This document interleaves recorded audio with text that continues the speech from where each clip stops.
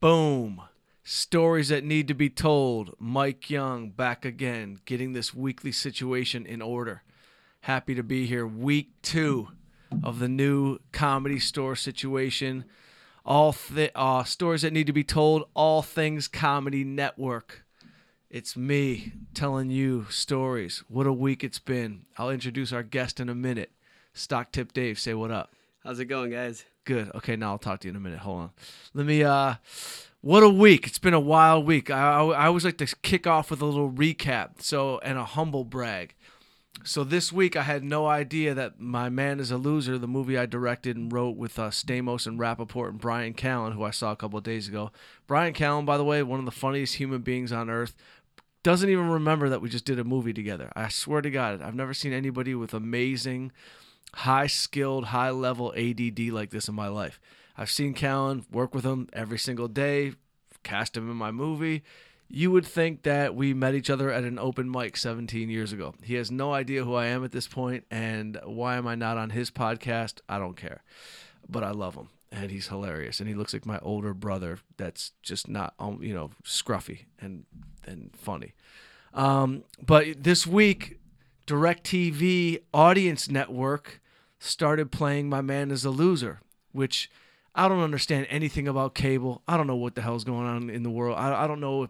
Do you have to have DirecTV to get the Audience Network? Can I get it on Spectrum? I don't know. I don't even understand my cable bill. I don't know what the hell's going on.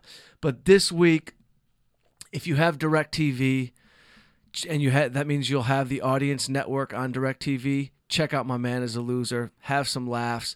I haven't watched it in a while. It's always tough for me to watch my own movies and watch anything I've ever done because I'm just critical. I cringe. I get a physical reaction from moments that I wish were better that I would have paid more attention to. But that being said, that's being played and I'm proud of it. And it was a lot of work. I looked homeless and exhausted when it was all over. And if you direct a movie, you too will look homeless and exhausted if you put your all into it and then cry a little bit at the premiere. And then boom, Showtime. I got a really great chance to work with my old friend Matt Schuler and my buddy Henry Penzi, who I've known since back in the club days with Wahlberg and shit like that. Henry, who I love. They brought me in to produce a special with Rob Gronkowski. It aired on Showtime called Unsportsmanlike Conduct. Did you watch it, Dave? You didn't? No. You can talk. You don't have to just shake your head. You can talk whenever you want, Dave. Awesome. You didn't watch it? Not the Gronk one, no. Do you have Showtime? Just the Showtime Anytime app right now. That means you could watch it. Okay, so you'll watch it later. I will. But I'm not on it. I wrote it. I produced it. Who's calling me right now? Boom. I did see My Man is a Loser. My favorite scene was the fight scene. Was Stamos at the end? Yeah, and Jay Seals. Jay Seals. Awesome. Do you think it was your favorite scene because you know Jay Seals? I do. You think so? Yeah. Because it was a good... By the way, coordinating a fight scene is very difficult. Any kind of fight scene. You throw one punch in a movie, there's 19 people involved. Oh, yeah. It was hysterical because, I used to watch Full House, and then I saw Jay Seals, who's my friend. They get into a fight, so it's pretty cool. Yeah. See, Jay Seals, this will be a good transition. So if you have Showtime, check out Unsportsmanlike Comedy. This one's with Gronkowski. If it goes well, they're going to do them all over the country with different athletes. I think it's a great concept. Gronk was amazing to work with. Dude is hilarious. He's like your college buddy that'll headbutt you at an after party. You know what I mean? He literally is that guy. And he's a freak of nature. He's 6'5", and when I got to his house to rehearse and go over everything, I got to his house and him and his boys were playing catch with a baseball. Then they went and played basketball. I looked up, Gronk was reverse dunking on a 10-foot rim. He could be a professional basketball player and a professional baseball player if you wanted. His brothers were there, his father was there, and they're all 6'5" and above. And I looked over at one point at the after party and his brother was doing push-ups on the bar. You know what I mean? These are full-blown jocks. There's been jock stereotypes in movies. Go study the Gronkowski family if you want to see some real animal athletes. Yeah, I did see them on TV. They're all huge. 6'5" is the smallest. 6'5" is the smallest. I think it's Chris. And they were huge. The dad showed up. He looks like he'll rip your head off. And they're just genetic freaks. And I didn't get that. You didn't get that either, Dave. You didn't get the genetic freak. You know what I mean? I got slow feet, good hands, 6'2", 185. I could box a little bit. I could play some hoops, but I was all city hockey. I felt like they just gave that to me because it was just not enough people in the city. I wasn't going to play college hockey or pro, and I knew that at a very young age. I just got the ability for 3-point shooting. That's what everybody tries to say, Dave. Everybody, do you really have great ability for 3-point shooting? Oh, we'll see about that. I definitely do. Okay, put your money, your stock tip money, because this is stock tip Dave talking over here. Put your money where your mouth is. We're going to have a 3-point contest. Me, you, Connolly, Danny A. Everybody in that group thinks that they're great 3-point shooters. We're going to see what happens. I'll bring you down to men's league. We'll see how it goes. I'm all for it. Cool. So this is a good transition. So you love the scene in My Man is a Loser with Jay Seals. So Jay Seals is an LA staple. Jay Seals has been on my podcast. He's an actor. I met him as a bartender at Goal. Like many actors, you got to have a bartending job so you can get away easy and go audition. It's just a good lifestyle, good cash to support your life.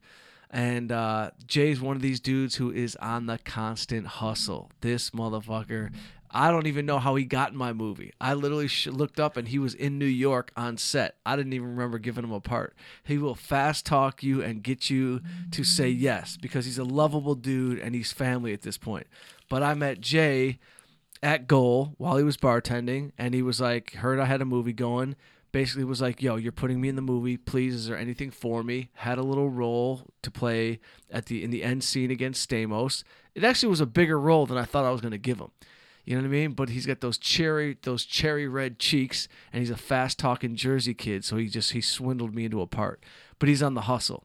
So the transition move here is that I met Jay at Goal. Obviously, you guys know, our crew hangs out at Goal. Kevin hangs out there. Leo, Toby, our the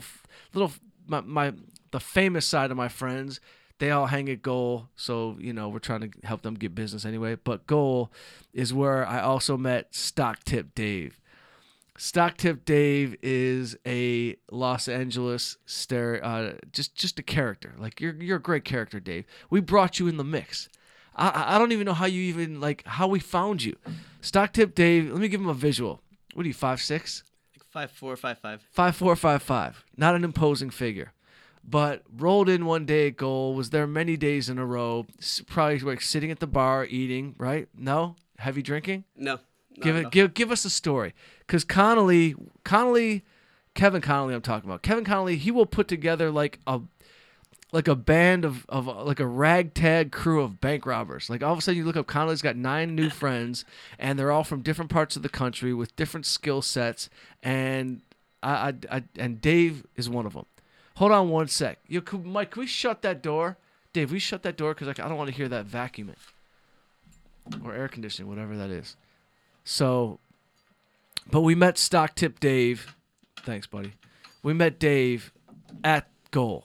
And tell me about your first day, how you met Kevin, and how you got into our crew. Because before I knew it, I'm paying Dave to do like side hustle things for me. He's printing up documents. I had him print up a bunch of stuff on like this new book situation that I'm probably going to be involved in. All of a sudden, you're my assistant. I don't know how this happened. Talk. Well, originally, before I went to Goal, years prior, I had met Kevin Connolly when I was working for the New York Islanders. He was filming his 30 for 30 about the Islanders, and I happened to run into him on my birthday, like back in 2012.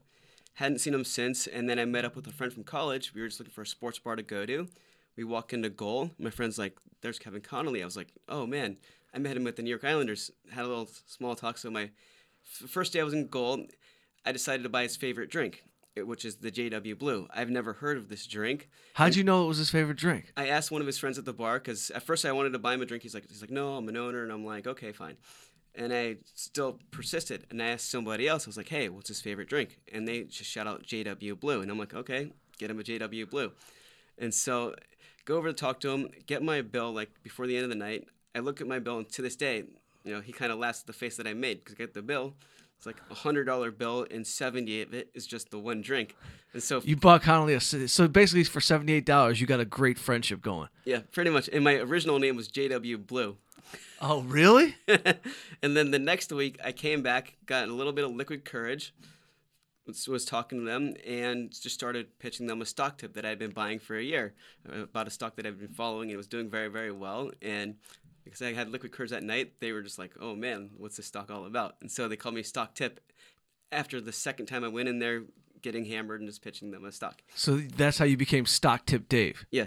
So we call him Stock Tip Dave. That's literally what we call him every day. He's at goal 4 times a week. If you need a stock tip, just come sit next to him, buy him a drink. By the time he's hammered, you'll have made 38% on your money, and it's hilarious because Dave actually does understand the stock market, which is really bizarre. And for the last week and a half, would you say you've been buying Canadian marijuana stocks? Yeah, absolutely. And they've been soaring. His stocks are up 150%. And he is killing the game right now. And I'm just too dumb to have put money into any of the stocks so far. But tomorrow I will. I am going in deep on the Canadian stocks. Because ever since Jeff Sessions came out with his stupid-ass announcement trying to deregulate the marijuana industry in America, Canada, Australia, the other countries are going to make major headway. And they're going to take over this whole stock world. But you show up at goal, you give me a call, you hit up the podcast. You can find me easily. Hit me on Twitter at Real Mike Young. Find me on Instagram at The Real Mike Young. We'll connect you to Dave. We'll all take a percentage and we'll all make money together. But somehow, I mean, you've been surviving on your stock tips since you got here. Yeah, you haven't had a job since I've known you. Well, since it's been a few months, but few months. We're trying to get Dave like a regular job. Like he put in a thing to AEG. We know some people high up. Didn't get that one yet. I don't know if it's still on the fence. I don't know what they're talking about. It's kind of, is it done? Yeah, it's done. Now I might get this new job offer from this other company in Marina Del Rey this week, hopefully. All right, hopefully. But then you'll be driving to Marina Del Rey on a daily basis, or can you work from home? Well, they will actually be moving to Culver City, so it'll only be a few months. Perfect. Only be a few months. Yeah. I mean, Culver. All right, yeah, that's not bad. Marina Del Rey to Culver City. So LA is the type of town though where you meet random characters, and like, I'll just tell you a story about a character that we met years ago that didn't work out. So you meet someone like Dave. Dave is non-threatening. You know what I mean? He ain't coming in to try to. What do you call it? He's not muscling. He's not muscling Leo. He's not trying to extort Leonardo for his next movie film. He's not trying to, snake his way into Connolly's life to get him role in a movie. He's not trying to hang out with Toby to, you know what I mean, like to get in the poker world and see about, get some gambling tips. You're just a good dude, Dave. That's why we brought you in the mix. Thank you, appreciate it. Yeah. That's why I got you running copies of White Boy Rick shit for me. You know what I mean? I trust you, and everyone trusts you. But I'm going to tell you a story because this show is stories that need to be told. But probably 12 years ago when I was running, and some of you might have heard this story, but 12 years ago I was running the Belmont. And Dave, I don't even know if you know this story, but like I got into a situation at the Belmont back in the day where I was hosting a night and I got into a fight and a bunch of things happened. And I ended up getting involved on the side with some bad people, organized crime. They came at me. They did what they did, and everything's good now. It's all been good. But around that time period, there was a guy that was trying to linger around our crew, right? And when you're friends with these guys, when you're friends with dudes that are like doing well in the business and they're actors and they're famous and, when you're with these guys, you'll see like lots of different people trying to get into your mix, and you got to be careful. And like our crew is like literally 12, 13 dudes that we've known for almost 20 years deep. You know what I mean? We're all scrappy. No one's messing with our friends without us getting involved. And if it had to get any deeper than that, we got people that we just call we can go to the FBI. You know what I mean? We can go to the FBI. We can call the Navy SEALs. When you get to that level of people that we know, there's protection. But my point is, back in the day, this dude with a great personality used to come around and, he was hanging out all the time and he was telling us, he was always popping up at the clubs where we would be at and at the bars where we were. And he did have a good personality to the point where we kind of let him in the crew a little bit and he would hang out. And he started telling us these stories about how they were going to make a movie about his life, and he was a baseball player turned drug dealer, and Sony Pictures had bought the rights to his life and they're making a movie. So we're like, all right, this guy's trying to turn his life around. Long story short, the guy turned out, unfortunately for him, he was still a big drug dealer. You know what I mean? He was still running kilos of cocaine around the world. around the country. Eventually, he got busted. He's been in jail. He got sentenced to 20 years. And from what I heard, he's actually getting out early. So he might be getting out like in 6 months.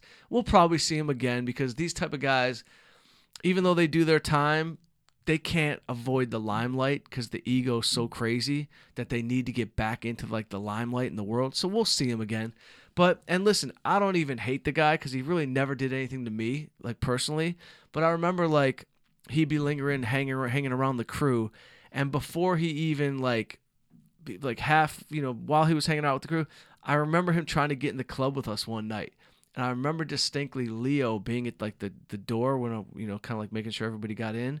And the dude was like kind of behind me, and I was like, "Yo, I'm coming in. What's up with homeboy? Can he get in?" And Leo was just like, "Let the dope dealer wait." He had already known his whole history. He had a full background check done on the guy. And point being, just be real. If you try to come to Hollywood and you're trying to get in the mix and you're trying to pull some fake liar shit and you're just going to kind of come in this mix and, be a degenerate and try to extort, you're going to get ruined. You're going to get ruined. It ain't going to happen. It might happen for a minute. There used to be a guy at the Comedy Store that said he was like part of a crime family and he'd drive like a Bentley up here. So everyone's like, "Oh, you got a Bentley. You must be telling the truth." He stole the car. It was a stole. They found out about him later. But Stock Tip Dave, you are not that guy. No, not at all. You do not seem like you'd be good at drug dealing. Not at all. You know what I mean?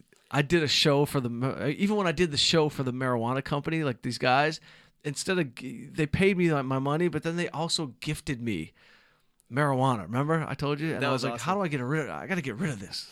And then you couldn't even get rid of it. I had free. You're like, no, what do I do? Did you see it? Yeah. Did you see all the buds I had? It was ridiculous. These guys dropped off 2 pounds to my place. And I was like, what do I do? Like, I sold a joint like in 7th grade. I used to like maybe flip $1 to $2. You know what I mean? But I was never moving weight. I tried selling weed once in college. I sent a package. The package came back with a sheriff sticker on it. I was done. I was one and done. I got a sheriff sticker and a case number. There's a case somewhere in the world from 25 years ago, and I don't know even who to call to address it. You know what I mean? But that's how we met Dave, though, in our mix. Have you been enjoying your run with the good? Because you're with the best crew you could be with. You absolutely. Know that, right? I literally had the best birthday party of my entire life. I don't remember after getting my birthday cake around 10:45, but I heard about it days later, and I still to this day don't believe some of what I did. But it was the best night, one of the best nights I've ever had. Dave, he can't hold a lot of liquor. Dave's one of the, and you're a fun drunk, but you're always you're one. It's one drink that puts you over the top. You know what I mean? You're good. It's like I had you up here before New Year's, right? Yeah. Doing great on the patio, met a bunch of people, taking pictures. Dave's having fun, and then next thing I knew, you were basically in my lap like a baby. You were just curled over. You had no strength left in your body, and we were worried and just wanted to make sure that you got home. Yeah, I had a few vodka sodas, I believe. Is that your drink, vodka soda? Yeah, because you don't get the hangovers because it's the soda. There's no sugar in it, so that's why I go with it. So to this day, I cannot drink Sprite without thinking of alcohol. And so I have not had a Sprite to drink in like 10 years. Really? So you got a drinking problem, like me? No, it got to the point where Sprite became gross, and it just disgusting to me because it was my drink of choice. So okay, I got it. So you're only doing vodka soda, no Sprite anymore, just soda. Yeah. I didn't know soda gives you no hangover. Yeah, it eliminates the sugar, so you can wake up the next morning and you feel fine. Really? I had no idea. Oh, this is Rappaport. Can't meet up. Let me tell Rappaport, no worries. No worries. Let me say, no worries. We're trying to develop a new show for Rappaport, so we're thinking about what it is. No worries. All right, make sure he's all right. Yeah. But yeah, but Connolly gave me the Stock Tip Dave name. He's like I just started Instagram in March. I've had an account for 6 years, never posted a single picture. He's like, let's see your phone. And they changed my name to Stock Tip Dave on Instagram. And so since then, I went from like 2 followers to like 300. Yeah. Now you're gonna have you're gonna have 1,000 followers by, where are we right now? January, by March or April. We're gonna get you 1,000. What is your handle on Instagram? I'm gonna blow it up right now. It's just Stock Tip Dave. Stock Tip Dave. That's it. Yep. Find Stock Tip Dave. You got it. And by the way, get some stock tips because we're about to start a little group, an investment group. We're all going to put $5,000 in, Dave. Let's see where you take us in the next year. Why don't we do that? I'll talk to Kevin today. Let's see what's going on. Let's get a real group going. You seem to be on this. How did you get so good at stocks? Did you study these things? Like, what's going on? Well, basically, what happened was I was always good at numbers, and I wanted to parlay my energy into something I knew I was good at. And so I just started reading all these articles based on hunches that I had. And so it's just from countless reading and articles on CNN Money or the little stock ticker. When you're on your iPhone, you're looking at the articles at the bottom that sometimes people don't pay attention to the articles. Right. But they give good information. And so I'm constantly reading all the articles, even on the stock ticker on your iPhone. And so it's just from reading, and I have not really gone out of the areas I don't know. Like everybody's big on Bitcoin and all that stuff. Yeah. I have not touched it, have not gone near it because You don't understand it. I don't understand it. And the stuff that I've done well in, like Facebook and the technology and Weed. weed. And so the stuff that I actually have knowledge about, I've done incredibly well in, and just worked out from sticking within my own, lane. That's exactly what they talk about when they talk about investments. It's like, stay in your lane. Stay in your lane. I love that lane. I'm going to get in that lane. I'm going in. I'm gonna put a couple great. So I have to open up my own account, like with Fidelity. I can't just. There's no Wells Fargo situation I can do. I got to go to Fidelity. I mean, you can. I don't know. Right. But it's just. God, I wish I was smarter. I'm like really smart with like I can write. I can do stand up. Math is just done nothing but gone down for me, and it's, by the way, it's a curse. People I admire, anybody who's good with numbers, who can flip numbers. I know some people that can barely read, but they got numbers down. You know what I mean? Like some of my friends back in Detroit, like I got a couple, even my shady friends, they're so good with numbers, and that's like a gift. I wish can you get better with numbers with practice or no? No, Is absolutely. It just over? No, there is actually exercises you can do that helps you memorize them better. Like you can do it just by, like instead of saying 880, you say 880, or there's different like patterns you can do to repeat. And Really? yeah. Would you learn these? Did you read about these? Well, I've just always been good at numbers, and when I was back in the day when I was younger, I just took these lessons because, like you said, I was not good with reading, and so Right. I took these classes just to kind of improve. And one of the exercises they did was help me to memorize up to 9 to 10 numbers at one time, and so I can see a number and just remember it. All right. Next time you hear me, within a week, my number game is going up. Seriously, is this something? Can I get this online? Oh, yeah, absolutely. See, I've been good with numbers and stories. As our friend Kevin likes to say, I'm a little bit chatty, so he always loves to warn people before he introduces me. So Dave is chatty. I mean, but by the way, let this be a good lesson for you. So like Dave will, I'll give you an example. A couple days ago, maybe it was last week, I'm out front of the bar. I'm hanging out. A couple friends of mine with the producer for our next movie and the director, Doug Jordan, came up with the crew. We're talking business. We're just talking business. We're 3 men standing in a tight circle, obviously in a conversation, talking business. You will come right up, and as if we're not even talking, you won't even say, excuse me. You'll just start to tell what you need to say. So out of the corner of my ear, I just hear like, "Hey, do you know that do you know if these girls are coming from I don't remember exactly what you said. I just remember you were starting to talk, and I was like, Dave, we're in a conversation. You gotta pause. If you see dudes talking, take a minute. On the balcony of the bar, Leonardo DiCaprio is in a full conversation with our friend Michael Nash, great documentary maker, filmmaker, award-winning filmmaker. They are having a man-to-man conversation. I look over, stock tip Dave is basically perched up on Leo's shoulder and just not saying anything. I'm looking and you're not saying anything, but you're dying to talk. You're dying to talk to Leo. And just for your own good, because Leo could not be a nicer guy. He's the best. He's just a gem. And he's never going to yell at you. You're never going to get yelled at. But other people will yell. Or, you know what I mean? Connolly will put you on a timeout. Somebody else will, you know what I mean? Oh, yeah. Chuck will be like, yo, bro, you're banned for 3 months. You know what I mean? Which probably won't happen. But, when people are in a conversation, it's okay to not talk. Right? Oh, yeah. Do you know that? Absolutely. Like one of the best things that was said to me at Goal was one day, I think it was DeRosa, he was talking to somebody else. I walk out there and I was trying to talk about the game, and he literally looks, he goes, Dave, that's a forced conversation. Go back inside. So that's DeRosa. DeRosa's one of the owners of Goal. It was awesome. He is he's the king of speaking his mind. I've never met anybody more articulate when it comes to actually speaking his mind. He will always it's usually on the verge of yelling, but he's very clear when he gives direction. And that's good. There should be no forced conversations. Forced conversations are like forced fun. You ever see people trying to, like families that go on vacation for forced fun? It's like, let's go on vacation.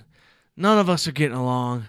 None of us really want to be where we're at. You know what I mean? Like I see these families all over the place. I couldn't be happier alone or with one person on a vacation when I'm looking at these families that are miserable on vacation. I was lucky when my family went on vacation. Me and my brother had the greatest times ever. Like we just, we had a blast. We'd meet girls. We'd lie. We'd say we were Olympic boxers. One time on a vacation in Miami, I pretended I didn't speak English. I made up my own language, and my brother was my translator. I'm like, and my brother's just like, hey, girls, he wants to know if you want to have pizza upstairs. You know what I mean? We were doing things. And, but the point is, no more forced conversations. Yeah, no more. Right? Absolutely. You understand that. I mean, you know what I mean? But it's you're new here. You've been how long you been in LA? Actually, it'll be a year and about 2 weeks. I moved here last January, and actually at Goal, that was the first. Kevin managed to convince me to do karaoke for the first time ever in my entire life. And so last week? No, at Goal, and so that's why I'm doing Vanilla Ice ever since. So. Oh right, I got Dave on video doing Vanilla Ice. By the way, I'm not happy with karaoke right now. I'm just not. They don't have the microphones in check. The sound is terrible. I mean, can you hear what's going on over there? The sound quality is just not up to par. They got to put some money into a sound system at least for karaoke. It's too important to me. I'm on a 3-rap song a week program. I need to do my songs. I need to get up there, do my Empire State. I know every word. I got to do it. I got to do my Slick Rick. La-di-da-di. We like to party. We don't cause trouble. We don't bother nobody with just some men that's on the mic. And when we rock up on the mic, we rock the mic, right? Me and Connolly duet that a cappella. And then I get a random one in there. You know what I mean? Like a random Eric B. and Rakim. Oh, yeah. You know what I mean? The one thing I do like, though, is that it does announce when you're coming up next. It'll say this person's at this line, then after that, and then after that. But actually, I actually went to a karaoke bar the other night where they were showing, it was in Koreatown, and they were showing Korean videos to the songs, and it didn't even go with the song. So I was just laughing at the videos they were playing because it was like the polar opposite of what was going on in the song. Did you go with a crew? Yeah. Did you? It was a birthday party. Oh, nice. Was it in one of those rooms? Yeah, it's one of those rooms, and the videos were just, I couldn't stop laughing. Wait, was it one of those rooms where like hot chicks come in and they'll dance for you also while you're singing? Maybe, but not that night because it was a birthday party. Okay. And so there was more like appetizers than girls that came in and danced. Oh yeah, they got that going on. In Koreatown, it's the singing version of a massage parlor. You can go there, get a room, start your singing. All of a sudden, 3 hot chicks for $20 a piece are dancing in there, which is very strange. It's very weird because we're living in a time, especially, especially in Hollywood right now. It's like sexual assault here, sexual harassment there. Women aren't getting, you know what I mean? It's a really tough thing to wrap your head around. Because you'll be like, yes, women deserve this. And yes, of course you don't assault women. And yes, you got to be careful. But then you go to Koreatown and there's 2 women for $40 a piece that are rubbing your back while you're singing. You're like, I'm so confused as to how I'm supposed to be with women. You know what I mean? Yeah. Absolutely. It's like, of course I love women. I love my mom. I love my cousins. You disrespect any woman in my family, we got a problem. But then it's like, here I am at the massage parlor. You know what I mean? Want me to flip you over? Yeah. You're assaulting me. Assault me. I'm getting assaulted all over this town.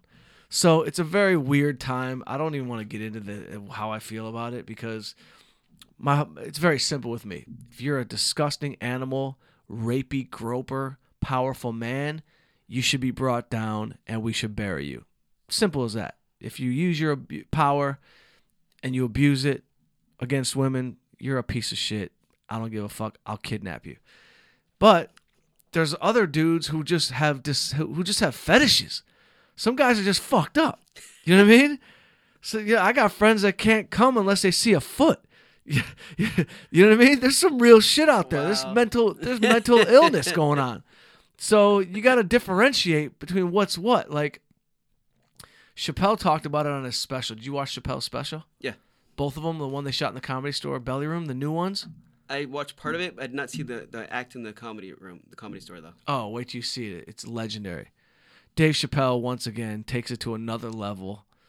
To me, he belongs on the Mount Rushmore of comedians. You know, I would say Pryor, Eddie Murphy, George Carlin, Chris Rock, Chappelle on the Mount Rushmore. And then you got, I mean, there's always on the Little Rocks, you could have Robin Williams. You know, there's arguments to be made for like who's on the Little Rocks underneath the Mount Rushmore. But, you know, Chappelle to me is he's just a genius. Then what would be your opinion about Chris Farley? Not a stand-up comedian, but a genius comedic actor. Total difference. You know what I mean? Total difference. Chris Farley, amazing comedic actor. Will Ferrell, genius Mount Rushmore comedic actor. I don't know who else are the Mount Rushmores of Steve Martin. There's an argument to be made for Steve Martin to get on both. He was a stand-up comedian selling out the Forum back in the 80s. Oh wow. Oh yeah, Steve Martin. He's got a book called Born Standing Up. It's one of the best books you'll ever read. He walked away from stand-up comedy at the height. The day after he sold out the Forum, he quit stand-up. He's like, I just don't feel anything for it anymore, which is very strange, but kind of, you know, as a stand-up, you can understand not feeling it because it's such a tough gig that you have to feel what you're going up to say. So who was the comedian that inspired you to get into comedy? Eddie Murphy. Eddie Murphy? 100%. When I saw Delirious, I mean, I already as a kid, I wanted to be a stand-up comedian. My favorite thing in the world was making my class laugh, was cracking jokes in class. Breaking up, you know, teacher would say something, I'd come right back. You know what I mean? My Spanish teacher was like writing the word porque on the board, and he's like saying it out loud to the whole class, like porque, and I would just go butter, because there was a famous commercial, Parquet versus butter, and the little box would go butter. That was my favorite thing, was just literally cracking up the class, and the reaction I got from the class, it filled my soul. Straight up, like it just made me happy. And my family was funny. My brother is funny. Like there were nights at the dinner table, at my family table, that like we couldn't control ourselves. Like the laughter between my dad, my mom, my brother, it was just infectious. And my dad was funny. And my dad had like a specific sense of humor. Like it was like my dad had like not a physical sense of humor, but he could like make you laugh with one word or like one look, or like he just understood humor. And that's why I tell everybody, it's like some people don't have a sense of humor. It's a sense. It's smelling, seeing, tasting, touching, whatever, and humor. And there are people out there with no fucking sense of humor, and they're terrible to be around. See, like with me, if I'm forced, it's not funny. If I just naturally just talk, then it's funny. Totally. And by the way, I'm a professional comedian. It's the same with me. If I have to think too much about like what's coming or like a joke that I'm about to say, and it's not coming from the gut and it's flying, it's not funny. Because sometimes I'll find myself waiting to say a line that I know could work in the moment, and that never works. It's when it flies, you know, organically, that it's funny. So do you remember your first performance? Oh, like up on stage? Yes, it was in this building. We are in the basement of the Comedy Store right now. My first performance ever. I was living in an apartment with two roommates, Zach and Todd. They were my college roommates. We all moved to LA together. I was in my room every day writing stand-up, but never had gotten on stage. I had already been to college, watched people do stand-up, admired them, been, you know, just like envious. Like in my mind, I was like, one day I'm going to do this. And so I had my act. I was performing it in front of my two roommates in the living room for like a couple of days. I knew I was coming to the Comedy Store because I stood in line every Sunday. Just like you see these dudes out here when we pulled up, they're standing in line to sign up for an open mic that's going to happen tonight. Oh, wow. And I did that, and I did it every week. And so I had my 3-minute spot lined up, ready to go. And I'm driving up here. My boy Zach is driving me to the Comedy Store. And before I get out, he goes, I got a great idea. He's like, don't do your act. You have to do your act like the way you have your act laid out. He's like, just imitate Mike Tyson when you go up on stage and then go into your act. Because I could do a really good Mike Tyson back in the day. And I haven't done it forever. Can you do it right now? Maybe? I mean, I think I can. I probably can. Let me think. Mike Tyson. I used to say like Mike Tyson would make up words, and he would be like, "Yeah, everything is good. Life is fun. I mean, I know I'm the greatest champion of all time. I mean, it's unskilligated. It's unskilligated the way a parameter. The parameters of the ring are this what keep you in the ring." And he would just make, you know what I mean? Like I haven't done it in forever, but I think it's something like that. But he'd be like. And then, when I fought Evander Holyfield, everything was going good. And then all of a sudden, the disintegration of the whole night just came upon me. And he would just make up a word. Disintegration is not a word. You know what I mean? He would make up words. So I did that. I get on stage. I don't address the crowd. I don't say hello. I don't say anything. I go right into Mike Tyson, and it's dead. Nobody's laughing. I'm not getting a single laugh. And when you don't get a single laugh in stand-up comedy, it's hard to explain what that feeling is, but like it's dead but being alive. You're dead. You've died. That's why I know when they say, yo, I killed or I died on stage, oh, that set was death. It feels like you're empty. Like there's nothing in your body to keep you alive. And I remember it just went terrible. And I kind of came back a little bit by the last like minute and a half. I got him, and so I knew what it was to get a joke on stage. Bam. Then I was hooked on stand-up. And every week I was coming back. And then and I'm not even kidding, one night I'm in the original room, and I see Damon Wayans go on.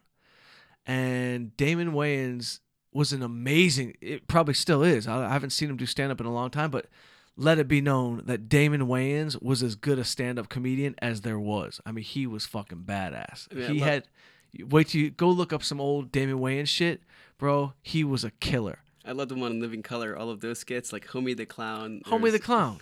Damon's genius. It's funny because I used to always want to be like Keenan Ivory Wayans because I wanted to be the guy that created the show and then put himself in the show. Like he was the boss. He was like the mob boss of the family. He was calling the shots and just putting everybody in position.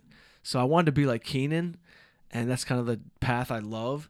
But one night, I'm in the back of the Comedy Store. I'm watching Damon Wayans. I'm about 7 months, maybe a year into stand-up. And I swear to God, like this crazy warmth came over me. And I was like, this is what I'm going to do no matter what. I'm like, no matter what, I'm in. I'm just in. And I remember having the exact thought, because you know how you remember like what you're thinking in certain moments? Absolutely. I had the thought of rich or poor, I don't give a fuck. I'm going all in on stand-up. And I thought to myself, Damon Wayans probably makes at that time, he probably makes $1 million a year on the road. So in my mind, I'm like, I could at least get to where I'm funny enough just to eat. I can make 100,000. You know what I mean? In my mind, that's what I was thinking. Maybe that's like the Jewish businessman in me. Oh, yeah. But like I'm thinking in my mind, if he's making $1 million, I'm a 10th.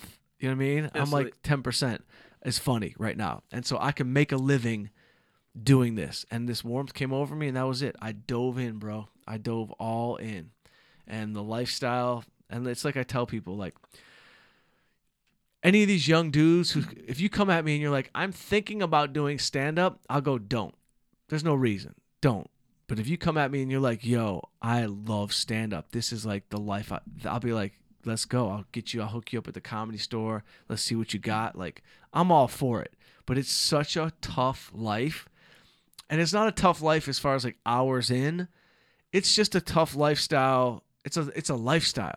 So you got to be passionate. Absolutely. You got to be. You've been here. I've brought you up here a bunch of times now, right? You see the passion up here. And I've seen people perform when there's 4 people in the audience, and that's still incredibly hard to do because there's only 4 people there.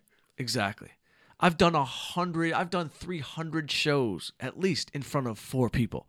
You know what I mean? Yeah. I've done, on my life, bro, I used to go up to the belly room when nobody was in there, and I would perform in front of the mirror just to get the shit out of my mouth, like just to say it. Yeah. You know, Absolutely. because you have to, like, you got to find a place to practice. Yeah. And you gotta love what you do, because like kind of another story that kind of compares to that. I'm a huge basketball guy, love the NBA. My first job out of college was the Atlanta Hawks, and I was on cloud nine. I went there, had a smile every day, so now I'm known as Talk Tip Dave. But for 3 years with the Atlanta Hawks, they called me Smiling Dave, because I walked around with a huge smile and had all this infectious energy. And just because, that's a job where it's 12 hours a day, 100 phone calls, 80 games a year between hockey, basketball. Gotta love what you do. Gotta love what you do. Everybody should love. If everybody could find a way to love what they do, the whole world would be better. Everybody would be happy. And by the way, when I knock, like I say, like directing a movie makes you exhausted, makes you feel home. But being on set when you're working, and if you're in a good crew and a good environment, there is nothing better. If you're in a bad crew and a bad environment, yeah, there's nothing worse. Yeah. But at the end of the day, if you can love what you do, you're lucky. You know what I mean? And was your dad like an entrepreneurial guy, or was he straight corporate? My dad actually was a doctor. He was a radiologist. Oh, really? Yeah. Oh, no wonder you're doing well and didn't have to have a job for a year. Yeah, got that radiology money. Your dad. Dave doesn't want to speak on that. Dave's been wearing great shirts since I met him, but always saying he needed a job. But I think he's doing great. It can't just be the stocks. Well, it's been years of, like you said, I've been good with money, and I've been saving since I've saved all my commission from 2005. So I have Oh yeah, a little bit. Dave's got $3 million in the bank. He doesn't want to tell anybody. No. He's doing great. He's doing great. He can avoid. He can get chicken tenders. I mean, there's other dudes that we met at the bar too, like Hickerson. There's all these characters. It's like our Cheers. You know what I mean? That place is like Cheers. Yeah, home base. I'm gonna talk to Hickerson. I gotta have a conversation with him. I could have sworn he told me he was all city basketball in South Carolina. Is that where he's from? South or North? Yeah. No, he told me he could dunk. I played with him. I invited him up to Danny A's house to play basketball. We needed a 10th guy. He looks athletic. He walks fast, talks fast, said he was all city. And I'm thinking, like, there's real athletes down there. So to call yourself all city down by where you're from, like, you better be real. And Hickerson, if you're listening, bro, you're not a bad athlete. Yeah, you're not a bad ball player. But you don't look all city, bro. You didn't look all city to me. If you want to roll the camera, like we used to have a saying back in the day, yo, player, check the camera. Check the camera, bro. I shot for 90% that day. I think you shot for 8%. You might have had 3 buckets, couple layups. You were looking flat-footed. I'm not going to go. You can't just throw all city around. You can't just make up your fucking life. I know it's Hollywood. Everybody makes up their shit. Slow down. You know what I mean? I like you. We like you, buddy. See, with me, since I'm 5'4", nobody believes I can play basketball. And then another one of our friends who goes by the name Slick Rick, great guy. He came to me. We played basketball, and I just stunned him with the amount of 3-point shots that I made. He actually was like, I never expected you to be this good. Because, I'm 5'0", and so he thought I was just all talk. Did you play as a kid growing up? Oh, yeah. I basically, it's the only sport I've ever played since I was like 8 years old. Yeah. No, I believe you could fire. I believe it. Like, maybe we put money against, because Danny A's he'll gamble. He'll bet you. And maybe we bring you in. I got to see you shoot first before we put the money down. But I would totally be down for that. If you're, take you around the country, fucking hustle. Yeah, I've been trying to get Connolly to do a 3-point competition with me. You think he's scared to lose? I don't know. He says he would just back me down and it'd be like on the ground like Shaq against Muggsy Bogues. So that's how he always explains it. Yo, he's not going to back you down. You're going to have a 3-point competition. Yeah. I would want to see that. I want to see you have a 3-point competition. Because I've played with Kevin. He can shoot. He can definitely fire the 3. You know what I mean? He's feisty as shit on the court, no doubt. But he can Connolly can fire a 3. He's, for a kid that grew up like in the entertainment business, somehow he's like athletic. Like, I don't even know where he got his athleticism from. Like, it wasn't like I don't think he grew up in like sports leagues like the rest of us. Like, I look at Leo and Toby and those guys. Leo definitely took some lessons. Like when he did Basketball Diaries, I think he learned like 5 great moves, and he uses those moves all day. So he's got a great post-up game, and he's got a solid, like, definite under the basket game, and can like never misses on like a simple layup. I'm not going to talk about his jumper. There's no real jumper going on. L, I know you're not listening because you're the busiest person on the planet, but your jump shot, it ain't there, bro. It wasn't there at least a year ago.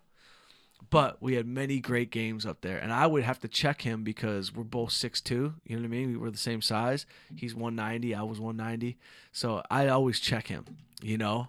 So he took it to me on the low post, but from what I can remember, I think I was burying the outside game. Nice. We used to have great games, bro. That was like the original entertainment league. Like, you weren't here for the entertainment league. That was a fun league. A lot of trash talking? There was a lot of trash talking because we would play, like, our team was me, Leo, Connolly, Lucas Haas was on the team, Nick Cassavetes, Chuck, DeRosa played. DeRosa, basketball, not your sport. Football, heard rumors about him playing free safety in football. Solid, I'm sure. But everyone's got their own sport. But we did talk a lot of trash because you would play against like other groups of entertainment people. So it'd be like the cast of, I don't know, the cast of CSI.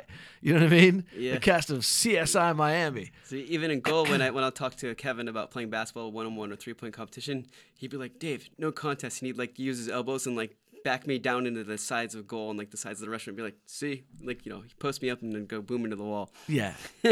He's strong for a little fella. He's got he's got some like density to his bones somehow, you know. But I grew up playing hockey, beast mode. I've got a brother that walked on a Division I football team, Pac-10. You know what I mean? Have you met my brother? No. Oh, you haven't met Rob? No. Oh, you got to meet my brother, bro. He's a king. All my boys like him. They like him more than they like me. Like, Rob comes out to L.A., he gets taken care of. Nice. He was out here staying in my place for 4 days. I was like, yo, what are you doing? He didn't even call me. I was gone.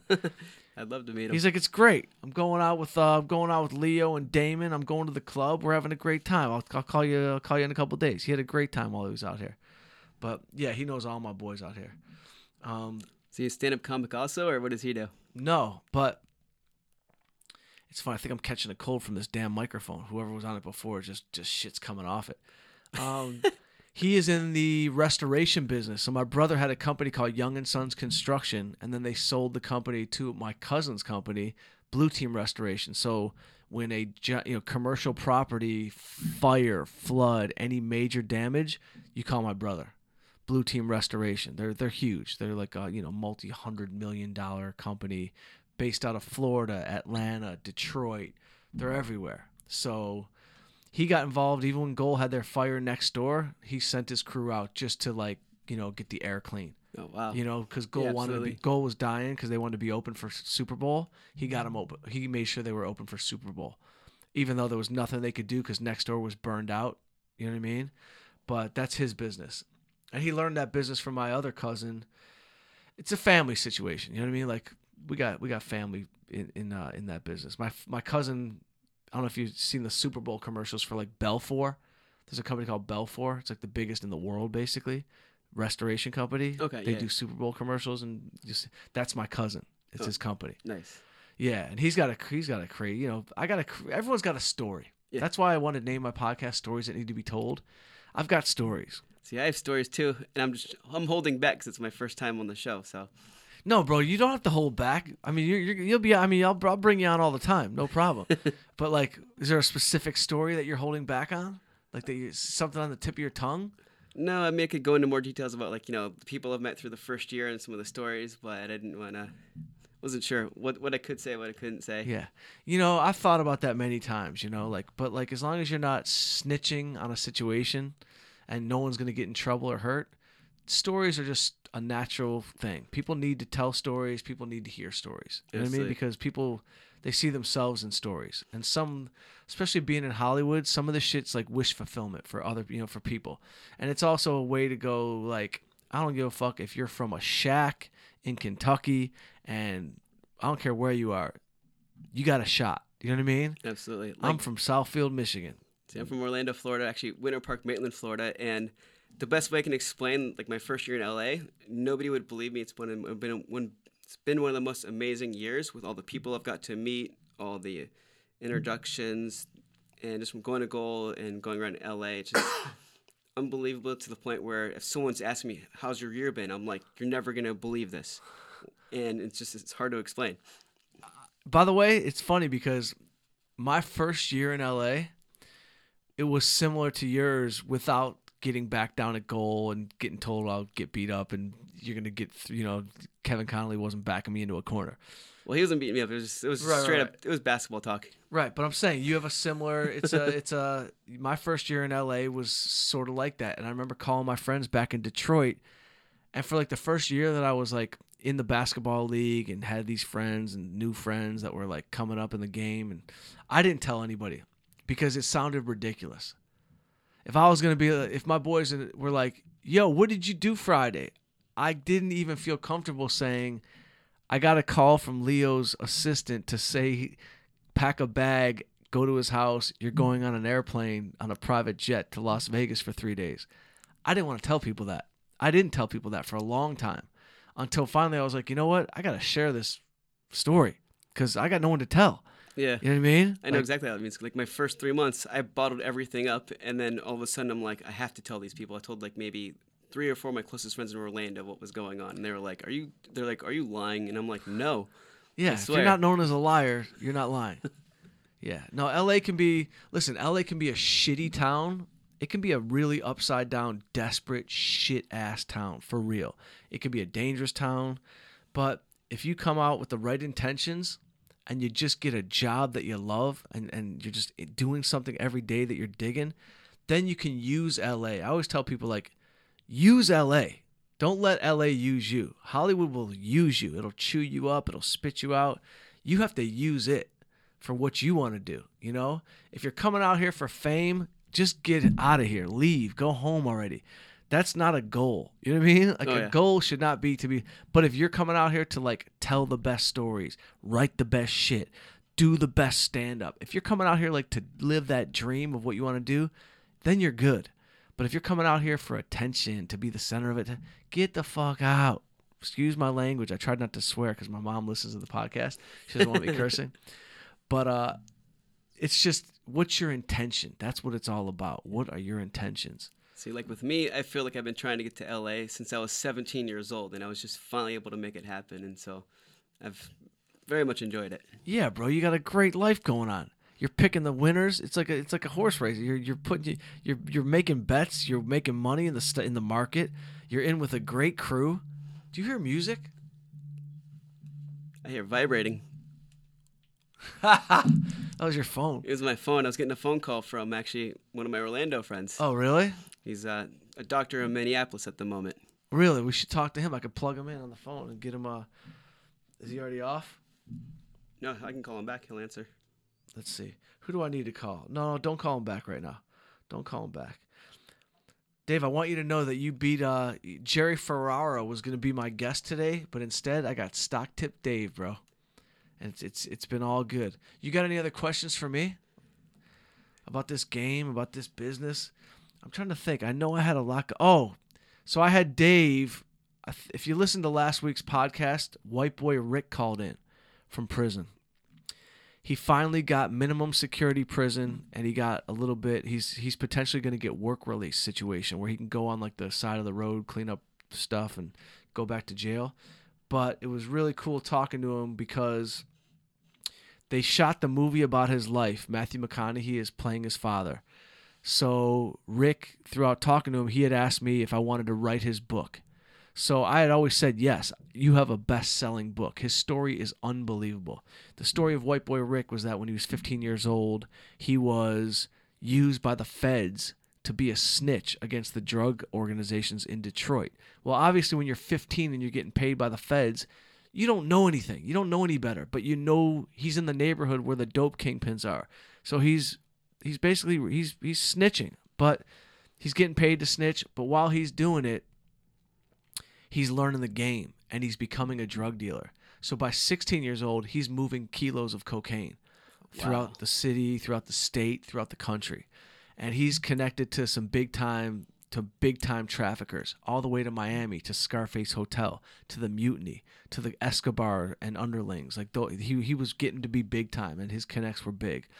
But long story short is, through my relationship with him, just talking back and forth. And our relationship started because I saw his documentary. I reached out to some people in Michigan. We got up to the governor and made some calls just to bring attention to the situation. He finally got paroled out of Michigan, so he's still got to serve a year and a half.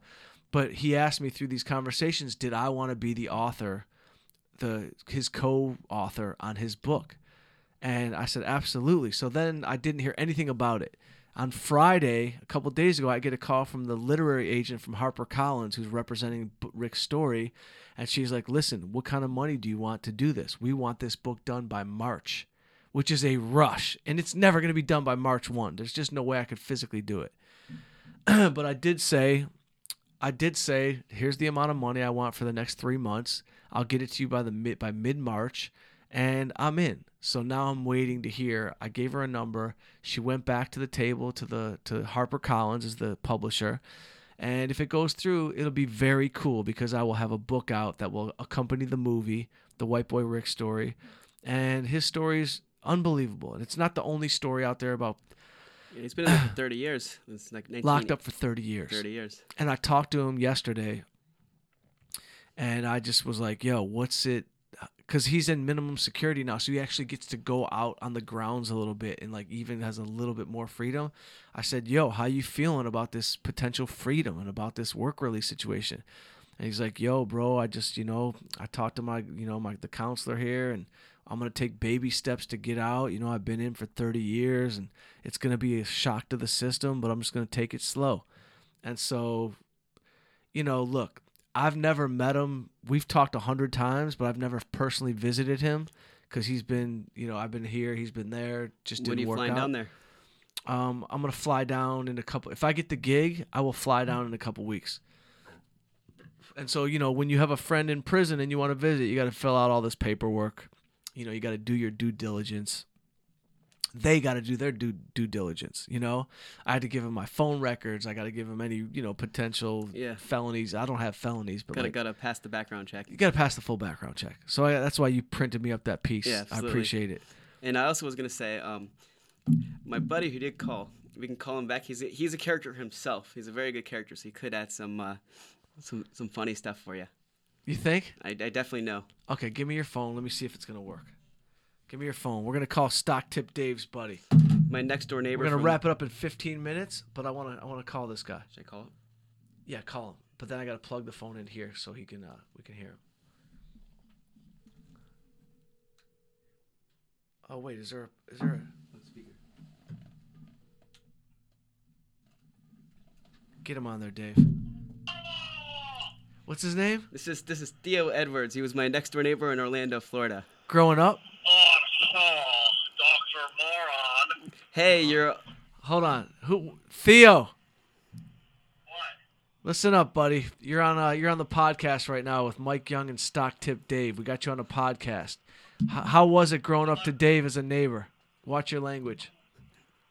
I really gotta watch my language? Yeah, you gotta... Well, I could tell you're like I could already tell by your first vocal expulsion that you're dying to curse. So I don't speak much profanity. I'll be honest with you, but when it comes to Dave, I think that it just comes out. I mean, kind of like Tourette's a little bit. And he loves the joke. There's certainly some profanity tick that one might have when speaking about it, but I tend to try and hold it back. All right. So wait, you're a doctor? Hello? I lost him. I don't know what happened to him. Don't worry, Theo. We'll call you later, bro. We'll call Theo later. If he calls back, he's done. We'll call him on the next one. Okay. I don't know what happened. I think his phone just dropped. Oh. But it'd be great to talk to a neighbor. You ever think about what your neighbors think about you? Well, I've known him since I was 4 years old. I was actually at his wedding in Minneapolis in May.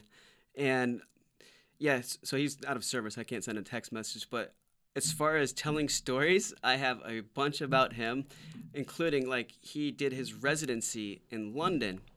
And I asked him, I was like, what's your favorite part about London? And he goes, the fact that I can go to the bar at 8 a.m. and not be judged. And I was like, that's amazing. So he's a full-blown alcoholic doctor. Well, not anymore, but he had his parting ways. And there was one thing where one day he went to a dance club and he was trying to, impress a girl. While he was on the dance floor, he dislocates his knee. And the girl's like, oh my God, do you need to go to a hospital? He's like, no, man, I'm a doctor. Watch this. He walks up to the bar, asks for 3 shots of like Jameson or some kind of tequila, whatever it was. He takes the 3 shots, snaps his knee back into place, wraps it with like a cloth or something, and goes right back on the dance floor and dances with her. By the way, he's a man. That's a man doctor move. If I even tweak, by the way, I was at the doctor this morning getting my bunion shaved for my men's league basketball. Are you kidding? He would probably just take a razor blade and do it himself. Good for Theo. So Dave, before we wrap this up, let me think. Is there anything else, stories that need to be told this week? Let's recap. What did I do? So, boom. As far as on the humble brag tip, boom. My Man is the Losers on DirecTV, on Audience Network, boom. I like that. Unsportsmanlike comedy on Showtime with Gronkowski. Check it out. That was a great time working with Gronk and his whole crew. White Boy Rick, I'll let you guys know next week if I got this book deal and what to do with it. Definitely hit up Stock Tip Dave on his Instagram. Just find him. Ladies, I'm gonna get you on a dating show, Dave. We got to get you a girl. We gotta get you maybe not a girlfriend, but just that'll be the next level of having fun for you out here. Yeah, absolutely. You know what I mean? Because we've all done everything. You know what I mean? I've been in the streets like an animal for years. I've done everything you could think of. You know what I mean? It's I don't even need to get into it. We're living in an interesting time, and what else can I tell you? I'm in the cave. You know how I'm in the cave. I'm in the cave all day working. You know what I mean? Yeah, absolutely. We got our new movie about the bank swipers, the robbers in the 90s in Detroit. We're going to shoot that in April, directed by Doug Jordan. And I'll have Doug on here. Have you met Doug? Big fella? $500,000 in diamond chains on his neck when he shows up. Maybe. I'm not 100% sure. I'll introduce you. But Doug is his company's Transcend Media. They're financing my next 2 films, and Doug's a great dude. He's a character. I want to get him on here, and he rolls deep. He rolls with a crew. You know what I mean? Like he came up there with like 2 gangsters and a girl dressed in all pink for no reason. You know what I mean? He's very much a character, and I want to. He's going to be a great director too. He really is. But anyway, that's it. I'll be at the Comedy Store. I'm judging the roast battle tomorrow night upstairs. Have you ever seen the roast battle? No, I didn't know there was one. Oh, roast battle is legendary, bro. It's been on Comedy Central. It's crazy. I just found out just now. I'm going to be hosting or judging the roast battle tomorrow night upstairs in the Belly Room. I'll be performing February 2nd in Morristown, New Jersey with Saget. February 3rd in the Poconos with Saget. February 7th in Chicago at Thalia Hall. February 8th, Detroit, Royal Oak Music Theater. February 9th in Cleveland with Saget. I don't know which place there. And then I'm going to kick it in Detroit for a minute and really just try to polish off the movie, have it turned in by mid-February, and get in the groove. And that's it. Find me on the road. Go ahead, Dave. I was going to have to apologize on behalf of my friend Theo, because the reason why he had the first initial burst, he didn't know he was on the podcast, and we were kind of going back and forth via text. And the last thing I said to him was I called him Dr. Resident Moron because he made a dumb comment. Okay. So, Theo, we're sorry, Theo. Sorry, bro. We lost you midway. We'll catch you on the flip side. We'll catch you next week, maybe. But this is Mike Young, Stories That Need to Be Told in the Dungeon of the Comedy Store, one of the greatest places on planet Earth, the only fraternity I ever felt comfortable being in.